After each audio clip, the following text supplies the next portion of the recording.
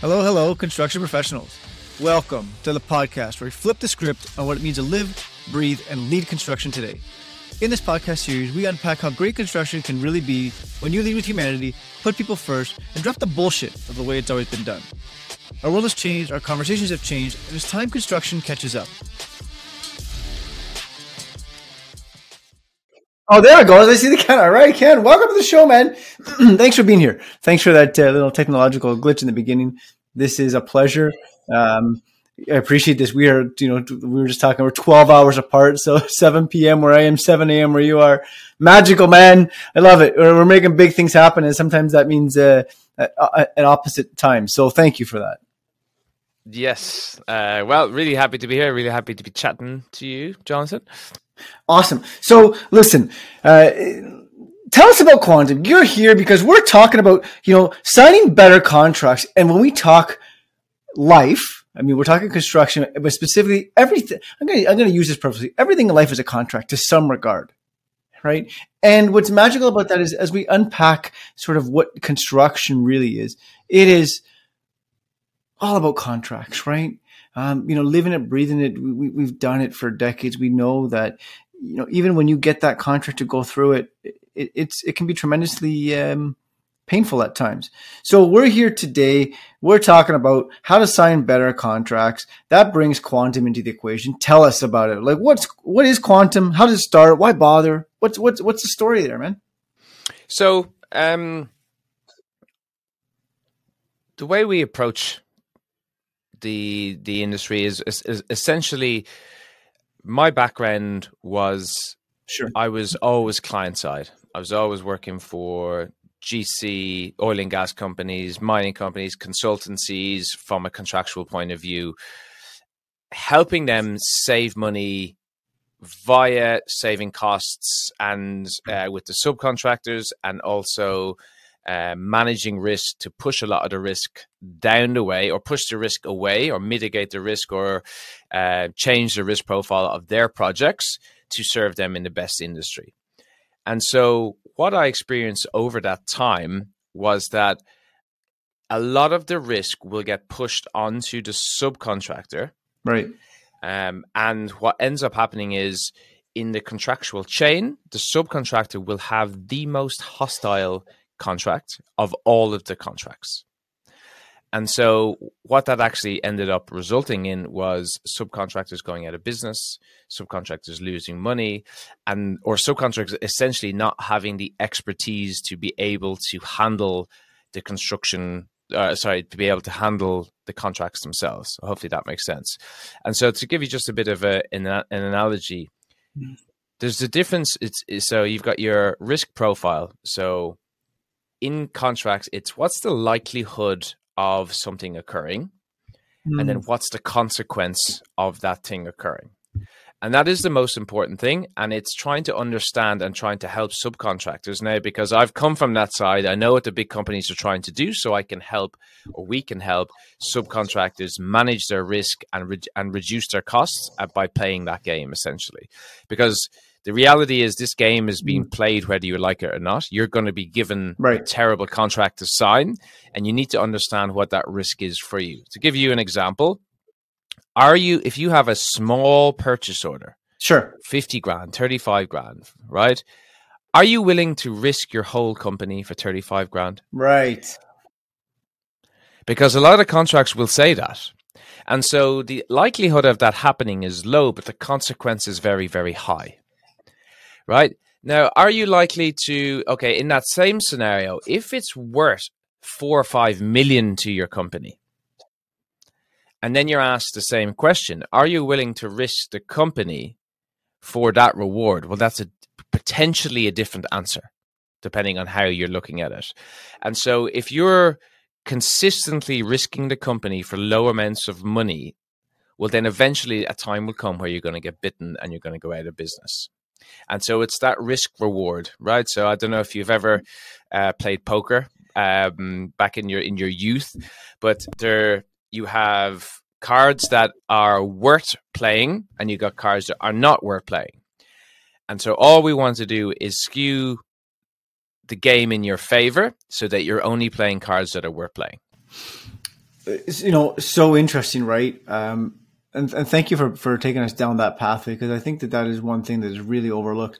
I loved it when you said there for a moment is that one thing we address is, or assess in our minds when we sign contracts is, yeah, you hear the old adage of, that's not likely going to happen. Again, what you said, probability low, risk high.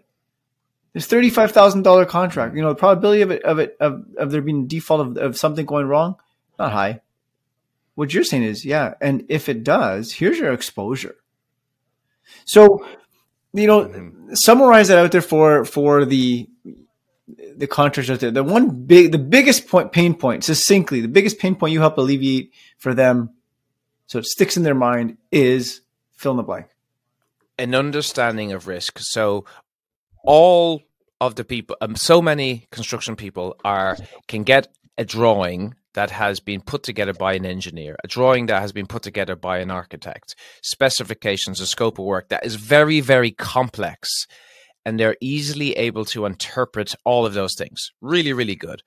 All we're saying is that the contract is just another one of those documents. You can't ignore it. It forms part of it, and you just need to be able to understand what it is. So we give those guys clarity on the risk. What are you actually signing up for? Right? So let's just look at the other side. Let's just say your contract says you're not going to get paid for any delays. It just says straight up, and it does all the time. No delays. Yeah, which is real, right? It says it all the time. It says it all the time. And then you might be delayed. It's not your fault at all, right? So that one, likelihood of occurrence, very, very high, right? And then impact. I mean, the impact could be anything, right? You don't know what the impact is going to be, but it's definitely, so that's one that we'd be like, okay, we need to talk about this one, because that likelihood of that thing going to happen is high. It means it's probably going to cost you. Every construction job is delayed. Let's face it, right? So are you really going to say you're not going to be delayed and you give away that control? Well, then no, of course not. And so it's giving the owners of these companies clarity on one, what they can negotiate, what they can't negotiate, what particular things are a risk to their company specifically and what is not, and then what is a risk generally that they need to be fully aware of, that if I'm going into that 35 grand, I need to know that I'm risking XYZ for this 35 grand. Is that a reasonable bet or not? And so then they're educated with information to make decisions. Okay, so really, you're illuminating a lot of things there to say, okay, boys and girls, do we actually think about this? Here's this, right? So if I translate that down to, people are out there right now, the audience is going, got it, guys. What you guys are talking about is real. It's raw, it's authentic. It happens on every single project. So how do we translate that to the very, this is the data complex guys. This is the guy sitting there going, okay, what's in it for me? How do I save money? How do they save money doing this? Each clause is a money saver. Okay. Whether we're talking about payment terms. So let's give you an example of 30 days end of month. Right. Right. Yeah. Sounds okay. 30-day payment terms. It isn't. No, it isn't.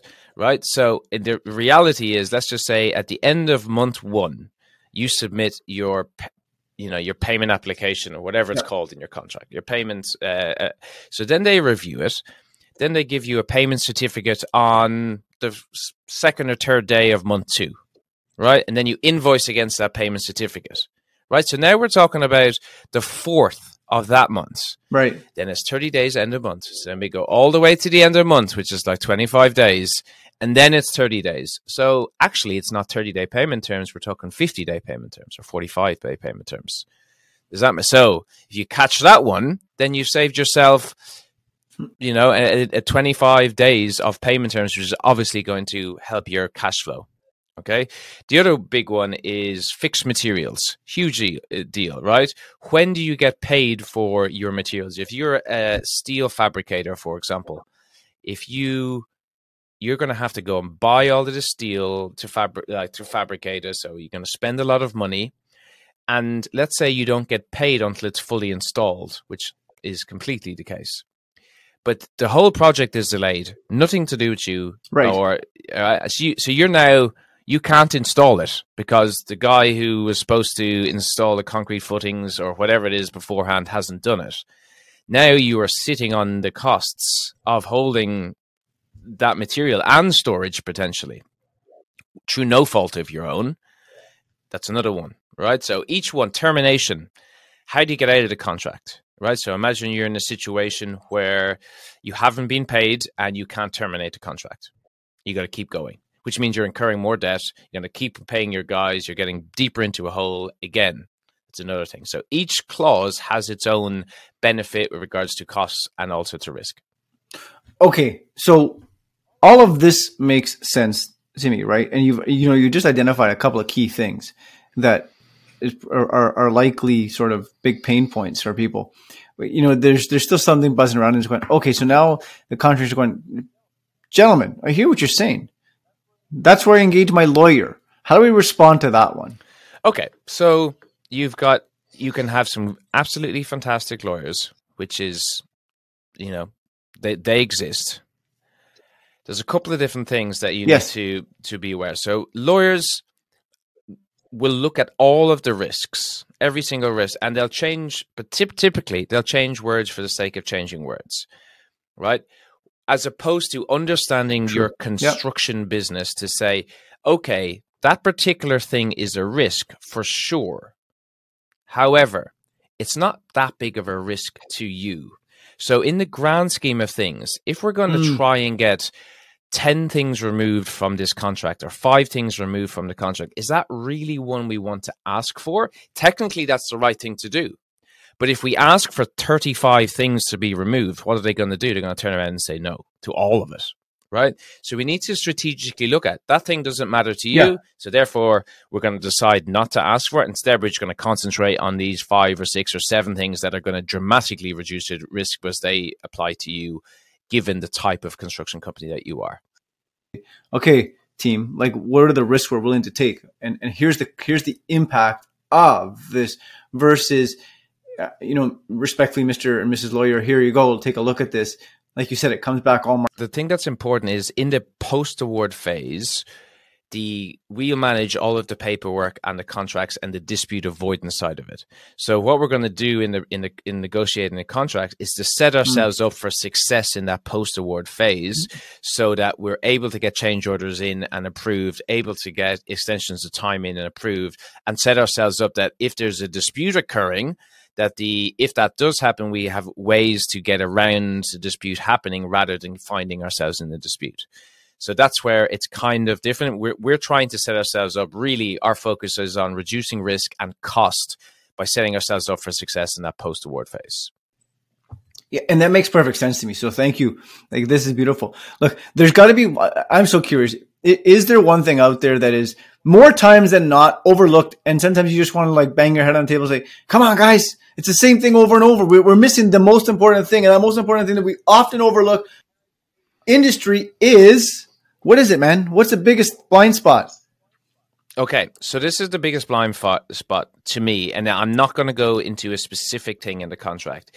The biggest thing is people think I can't negotiate my contract, right? So your average subcontractor goes, oh, if I try to negotiate my contract, they're going to think I'm combative or I'm difficult to deal with and not want to deal with me, right? That is the biggest thing that we see all of the time, right? But the reality of the situation is that is not the case. They will give you their worst contract. They have backup clauses for all. Okay, this is version 1. We have clauses for version 2 and version 3 of each little thing, right? So of course they're going to give you their worst thing. And so what I always say to our clients is, who is the biggest company in your sector? If you're a scaffolder, who's the biggest scaffolder in your region? If you're a civil company, who's the biggest civil company, right? Now ask me this, are they negotiating their contracts? And they're like, for sure. What's their reputation like? Oh, well, they're commercial, but they've got a really good reputation of being professional, right? And I'm like, okay, well, that's what we're trying to do. If you don't negotiate, they're going to look at you and go, hey, this guy doesn't know what he's doing. This is his first time at the rodeo. essentially. And that's the difference. Once you get your head around that, they almost want you to, like, if you negotiate in a really good way, they're going to go, this guy's switched on. I have confidence that they know what they're doing.